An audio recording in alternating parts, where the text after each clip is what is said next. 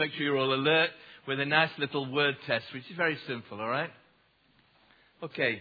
Hot, cold, day. Thank you very much. Yes, okay. Life, faith,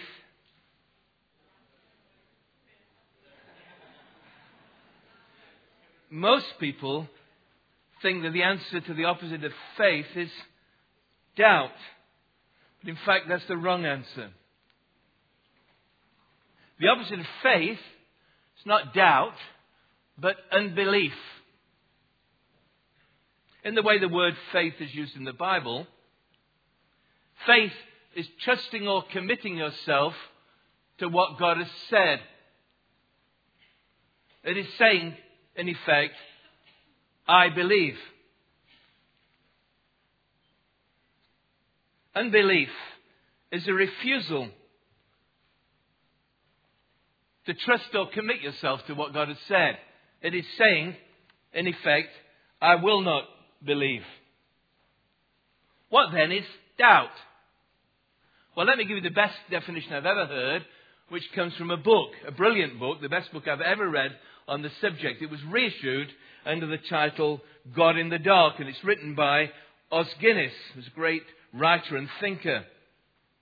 But its original title, and its better title, in my opinion anyway, is this: Doubt, Faith in Two Minds. He points out in the book that the word doubt, its origin is from a root word in English, the English word doubt, which means two. So, doubt is somewhere between faith on the one hand and unbelief on the other. Sometimes nearer to one, nearer to the other. Whoever you are this evening, as far as what God has said about himself in this book, the Bible, and about his Son Jesus Christ, you're somewhere along that line. You may place yourself firmly in the camp of faith. You may say, I'm being dragged along here this evening, I don't believe a word of it. You're in unbelief. But from time to time, many of us are somewhere along that line, sometimes nearer to one than the other. Now, doubt, like temptation, is not in of itself wrong. Just as there are all sorts of factors which may tempt a person to sin, so there are all sorts of factors which may incline a person to doubt. If you can get hold of Os Guinness' book, I think it's still in print, the new edition, but he lists 7 different families or kinds of doubt. So doubt is, as it were, faith in two minds. What is vitally important is which mind you end up with, which destination you arrive at. On the one hand, doubt can head towards unbelief and can head into unbelief as a fixed position. On the other hand, doubt can go in the opposite direction and end up in faith, in a stronger faith. And what I want to do this evening is to look at the example, a very honest example, of a man in the Bible who was beset by doubts. He almost ended in unbelief. Yet he ultimately arrived on the firm ground of faith. He's not the most well-known man in the Bible. His name is Asaph, A-S-A-P-H. And he describes his experience in the Bible in a song that he wrote about it. When he came through it, he wrote a song about it. Now, we don't have the tune, but we do have the words. It's in the Hebrew hymn book, the book of Psalms. So I want this evening, and I'll be fairly brief, just to trace Asaph's journey from doubt to faith. And you'll find it in the Bible, and it really is important to have a Bible if you're going to follow what's being said. It's in Psalm 73, which is on page 586. If you can't see a Bible, just sort of wave, ask someone to pass one to you, because it really is important that you follow what is being said by Asaph in this song.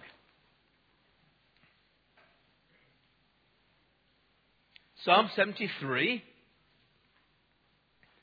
and you'll see the heading, the title is A Psalm of Asaph. That's the man who wrote it, all right? And let's focus on what he says. Surely God is good to Israel, to those who are pure in heart.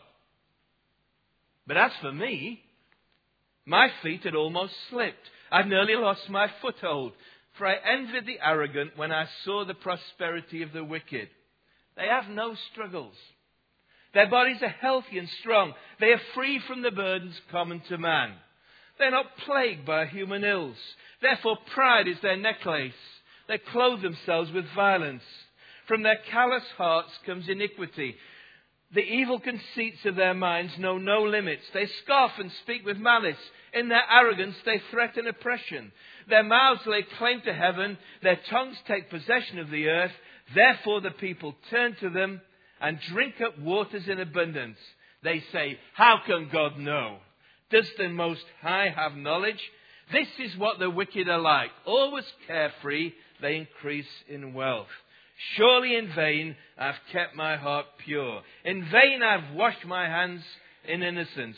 All day long I've been plagued. I've been punished every morning. If I had said, I will speak thus, I would have betrayed your children. When I tried to understand all this, it was oppressive to me, till I entered the sanctuary of God. Then I understood their final destiny. Surely you placed them on slippery ground. You cast them down to ruin. How suddenly are they destroyed, completely swept away by terrors. As a dream when one awakes, so when you arise, O Lord, you will despise them as fantasies. When my heart was grieved and my spirit embittered, I was senseless and ignorant. I was a brute beast before you. Yet I am always with you. You hold me by my right hand. You guide me with your counsel. And afterwards you will take me into glory. Whom have I in heaven but you? And earth has nothing I desire besides you. My heart and my flesh may fail, but God is the strength of my heart and my portion forever. Those who are far from you will perish. You destroy all who are unfaithful to you. But as for me, it is good to be near God. I have made the sovereign Lord my refuge. I will tell of all your deeds. This is God's wonderful word. Now look at the psalm in front of you. You'll see it's got 28 verses in our version, and it's simply divided into two halves. In verses 1 to 14, we find Asaph heading down the slippery slope towards unbelief as he describes the reason for his doubt. Then in verses 15 to 28, Asaph describes the resolution of his doubt as he enters and ends up on the firm foundation of faith. So let's look at these two in turn. Not as an academic exercise. For each one of us, as I've said, is somewhere on this journey between faith and unbelief. And with God's help, my prayer this evening is that we might head in the right direction and end up on the firm ground of faith. Okay, first of all, look with me then at the first 14 verses at what I want to call the slippery slope. The slippery slope. As we've said, there are many different kinds and reasons that prompt people to doubt. It's a many-headed monster. The particular issue that concerns Asaph in this psalm, as he describes it, has troubled people in all ages and in all places. It was summarized in the title of a very well-known and popular book a few years ago, entitled, Why Do Bad Things Happen to Good People? And the corollary, why do good things happen to bad people? Now, even to ask such questions assumes something that the categories that we call good and evil, or good and bad, have some meaning. We assume that there should be some kind of moral equivalence between the way we live and the circumstances we face. Otherwise, in answer to such questions, you simply shrug your shoulders and say, why shouldn't bad things happen to good people? Why shouldn't good things happen to bad people? That's just the way life is. Life and death are a lottery. It's the fittest and the strongest who survive, and we should expect these things. Now, even people who claim that as their philosophy are very reluctant to push the button and push the issue that far. Even in a society which has outwardly abandoned belief in God, our news bulletins still speak daily of the killing of innocent civilians.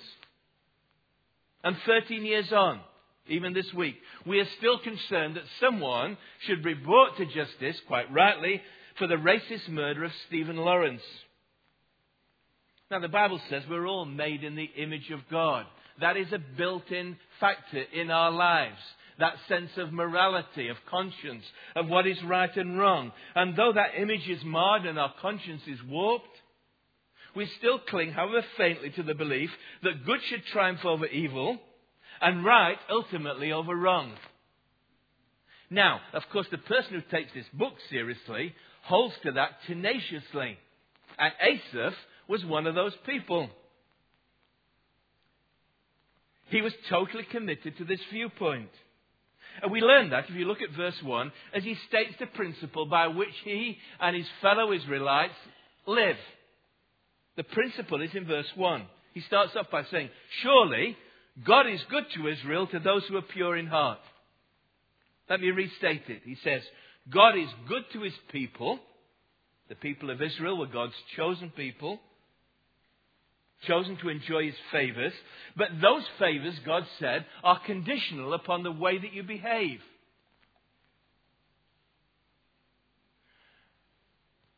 They're conditional to those who obey my laws. To those of you who are pure in heart. That's what pure in heart means. It means totally committed. Wholeheartedly committed to God.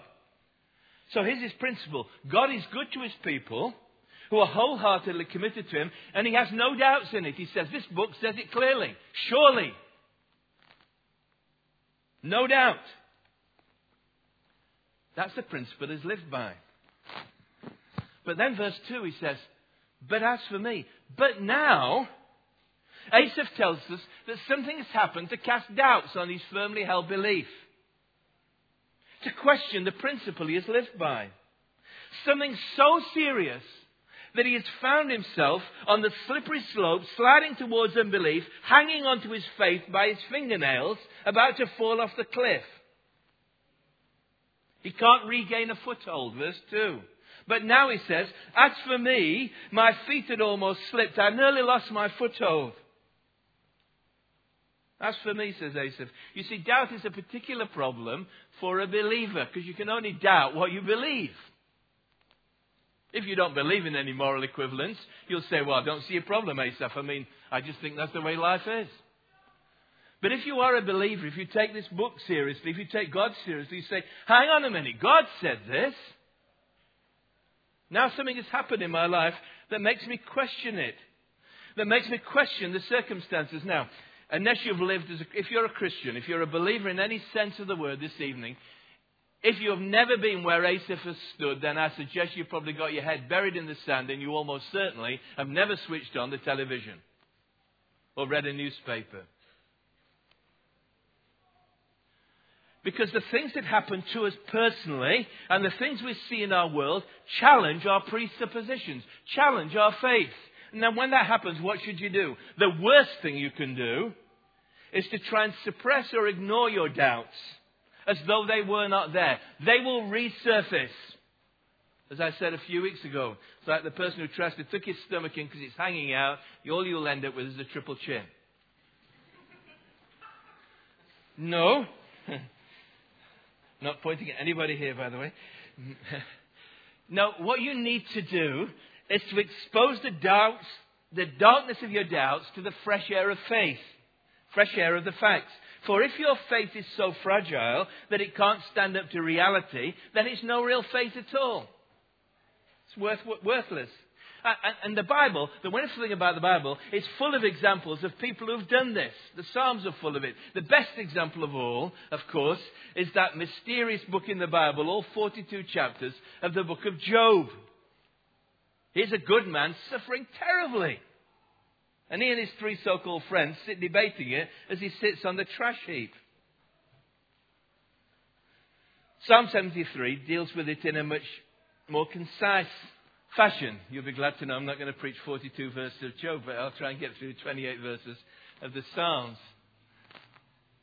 This psalm has been called the book of Job in miniature. So in short, Asaph's problem, what is it that's caused his faith to be shaken and to doubt to creep in? It's not just that bad things are happening to good people, him, but that good things are happening to bad people. As he looks around, he's got a problem, and the problem is the success of people who are wicked.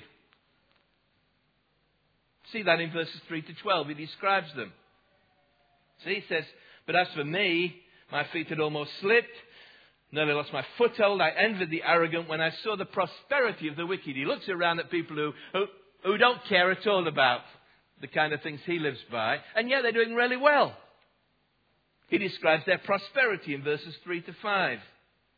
No struggles, healthy, wealthy, strong. Not a problem in the sky.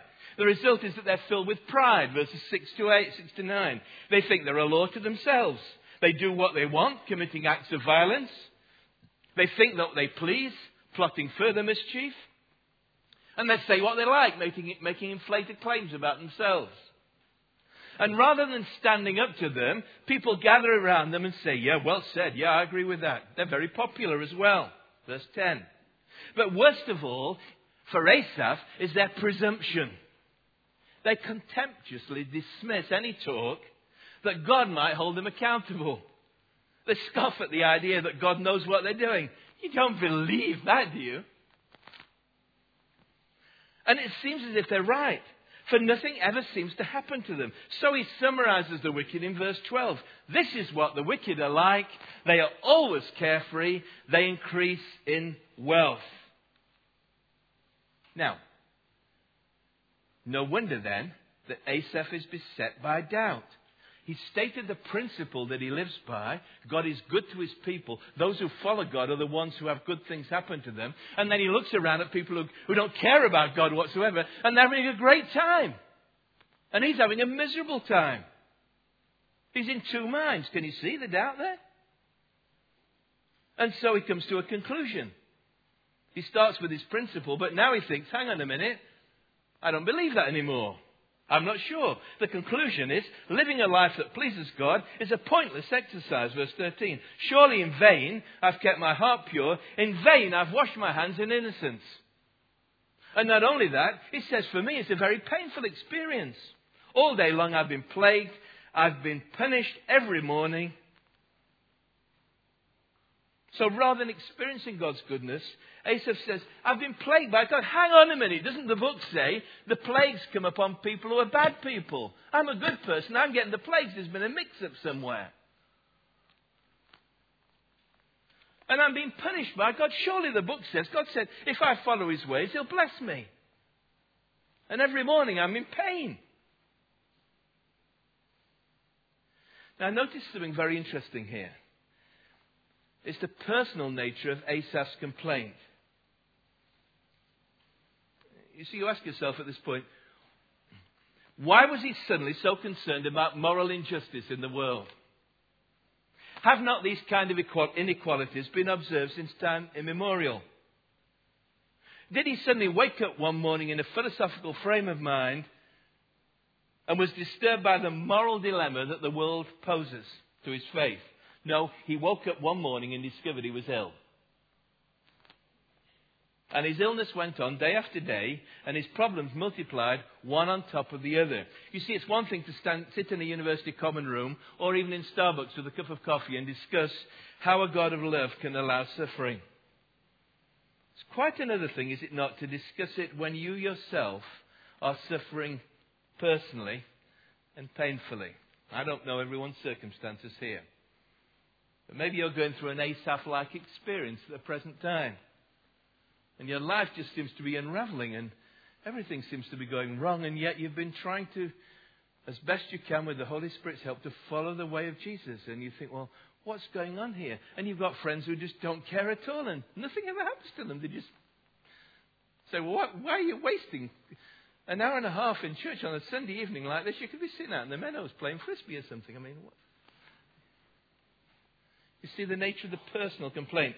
The political writer William Hazlitt, who was born at the end of the 18th century, said this: the smallest pain in my little finger generates more mental concern in me than the destruction of thousands of my fellow men. Is that not true sometimes?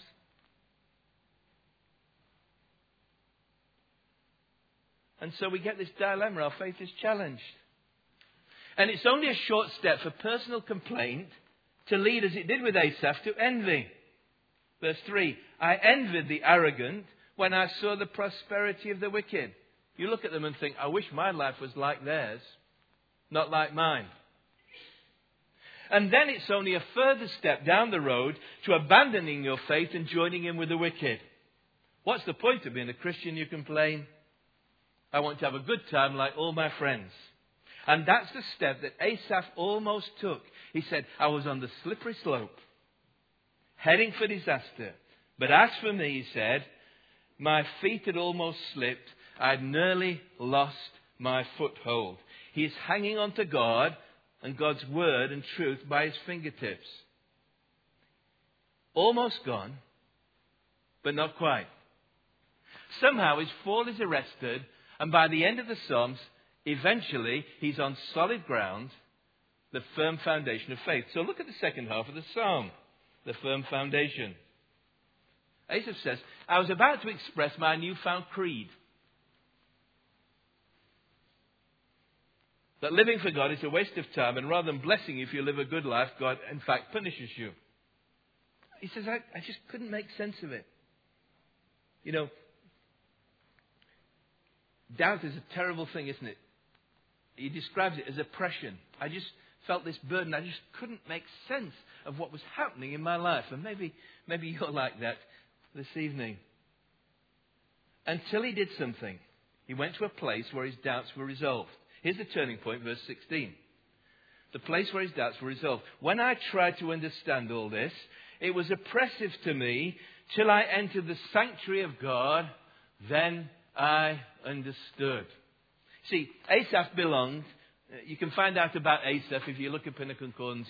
He's mentioned in, I think it's 2 Chronicles and Kings as well. All right, and those historical books of the Bible. We learn from that Asaph belonged to the tribe of Levi.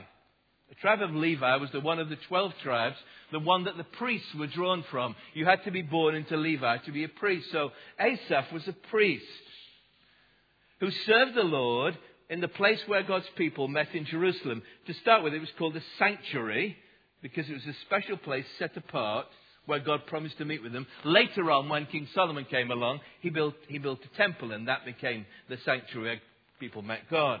But at Asaph's time, he was appointed by King David, the famous king of Israel. And Asaph was appointed because he had a special gift like some of our folk here. He had the gift of music. Another 11 of his psalms and compositions are found in the book of Psalms, the 150 psalms. David wrote a lot, but he obviously was a bit of a talent spotter as well. And he saw this guy Asaph, and he had a great ability, musical ability. So he chose Asaph, and he said, Asaph, I want you to lead a music group, a choir in, I was going to say Charlotte Chapel, in the sanctuary. Some of you guys lead a music team, like Tim does, leading this evening. We have different teams within Charlotte Chapel. So it's a bit like sort of Tim sitting up there. That was his job. He was chosen to do this. And he did it week by week, day by day. Yet despite this, he was filled with doubts because his life was in a mess. Just because you serve God and are gifted by God doesn't mean you're never to be set by doubts. However, he still went to the sanctuary on this particular day. Maybe he had to. Maybe it was just part of his duty on that particular day. Maybe he was leading the singing.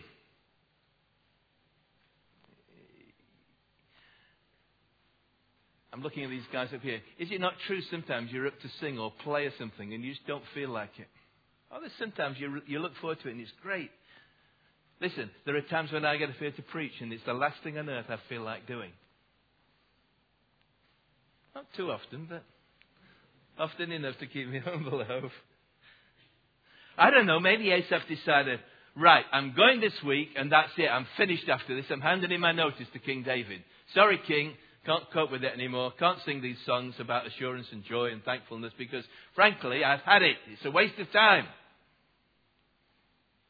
We don't know, but the important thing is this. he did enter the sanctuary of God, the place where God had chosen to meet with his people.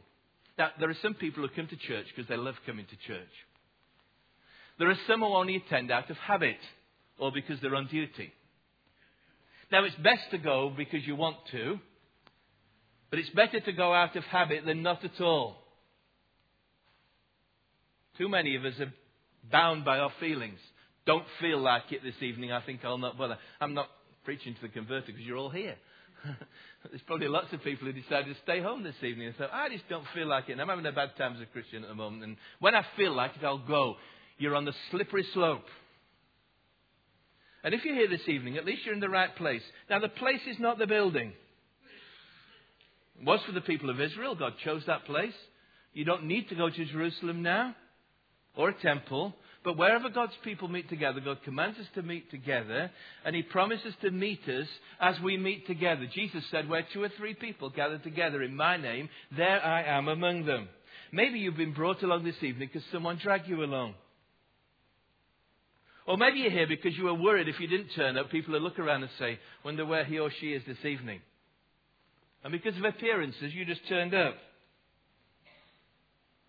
How sad that some people, plagued with problems and doubt, stop going to church, try to avoid God, stop reading in the Bible, meeting with other Christians. It is the sure path to unbelief because it cuts you off from the presence of God.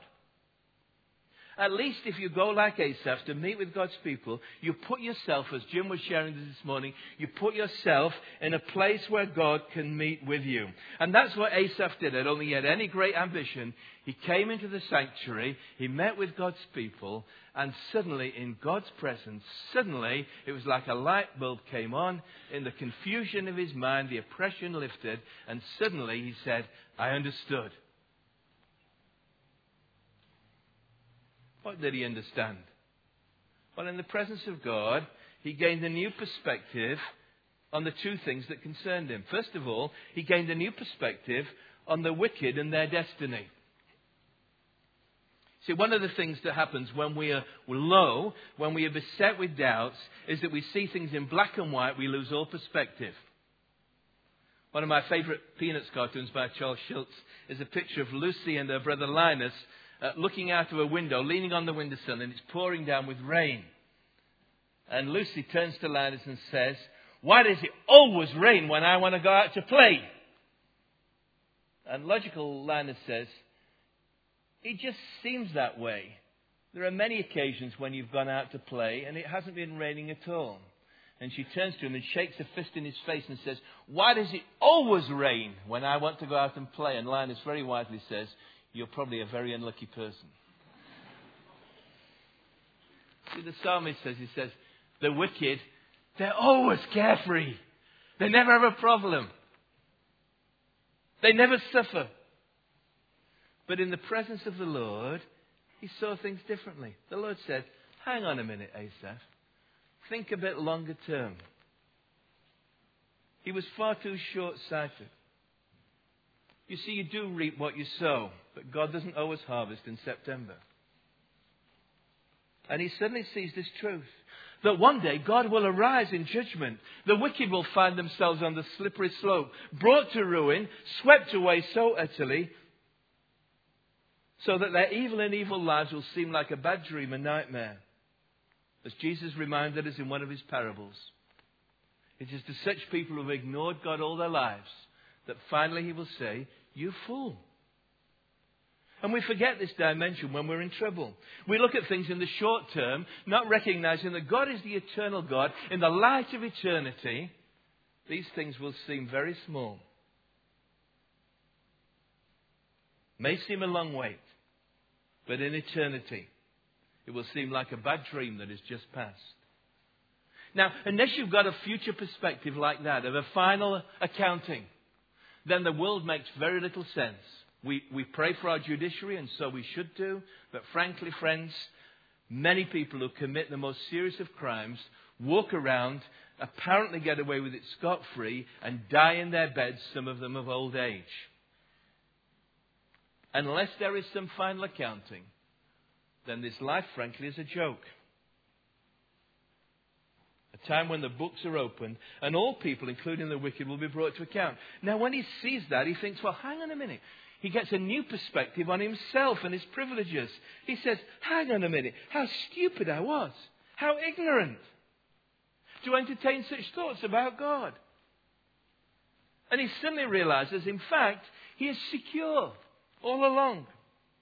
Not because of his hold on God, but because of God's hold on him. He is kept by God. These are wonderful words. I don't have time to look at them in detail. Go home and reflect on them. Yet I'm always with you. You hold me by my right hand. Just imagine God is holding you by your hand.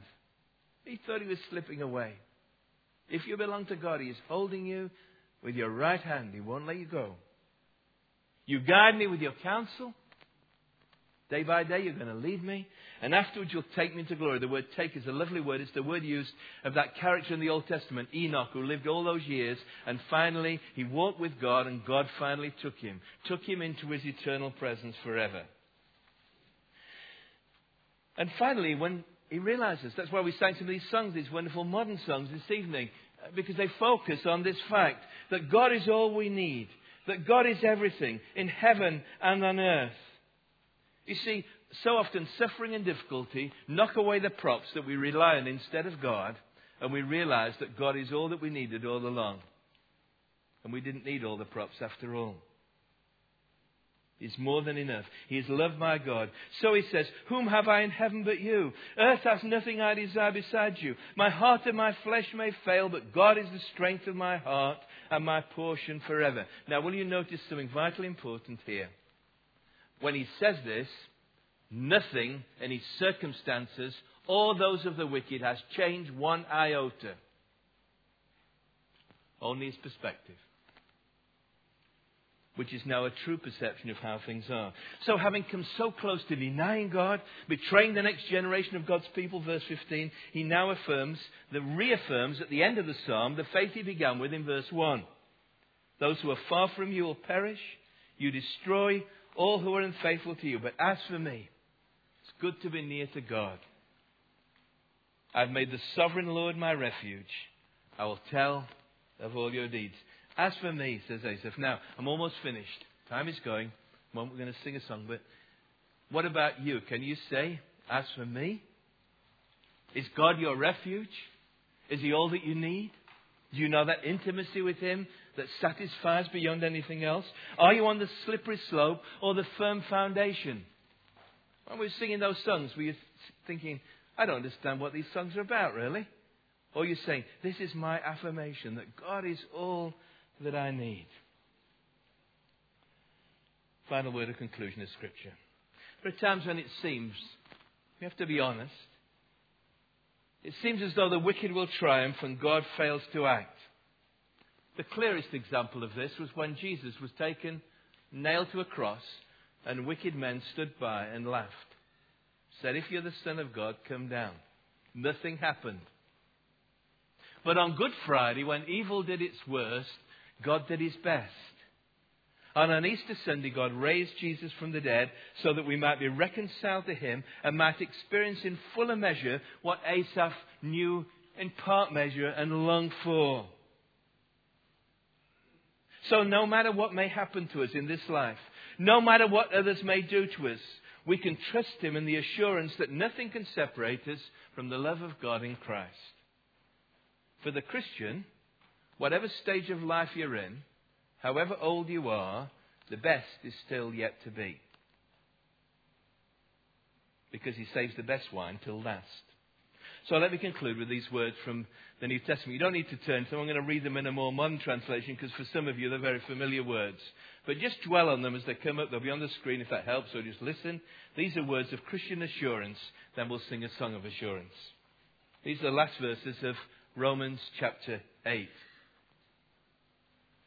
Can anything ever separate us from Christ's love?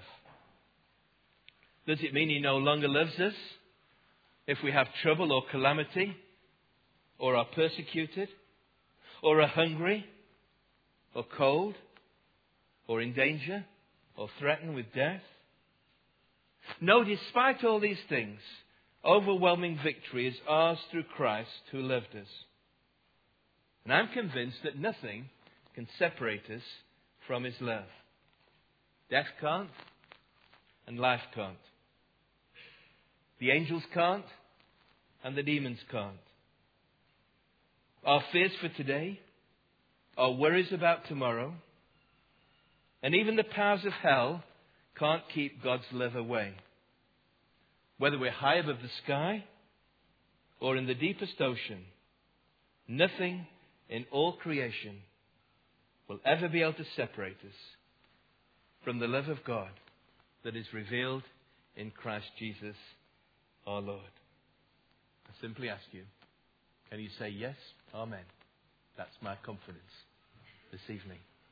If not, make it your confidence by putting your trust in him, in the Lord Jesus Christ. Let's sing a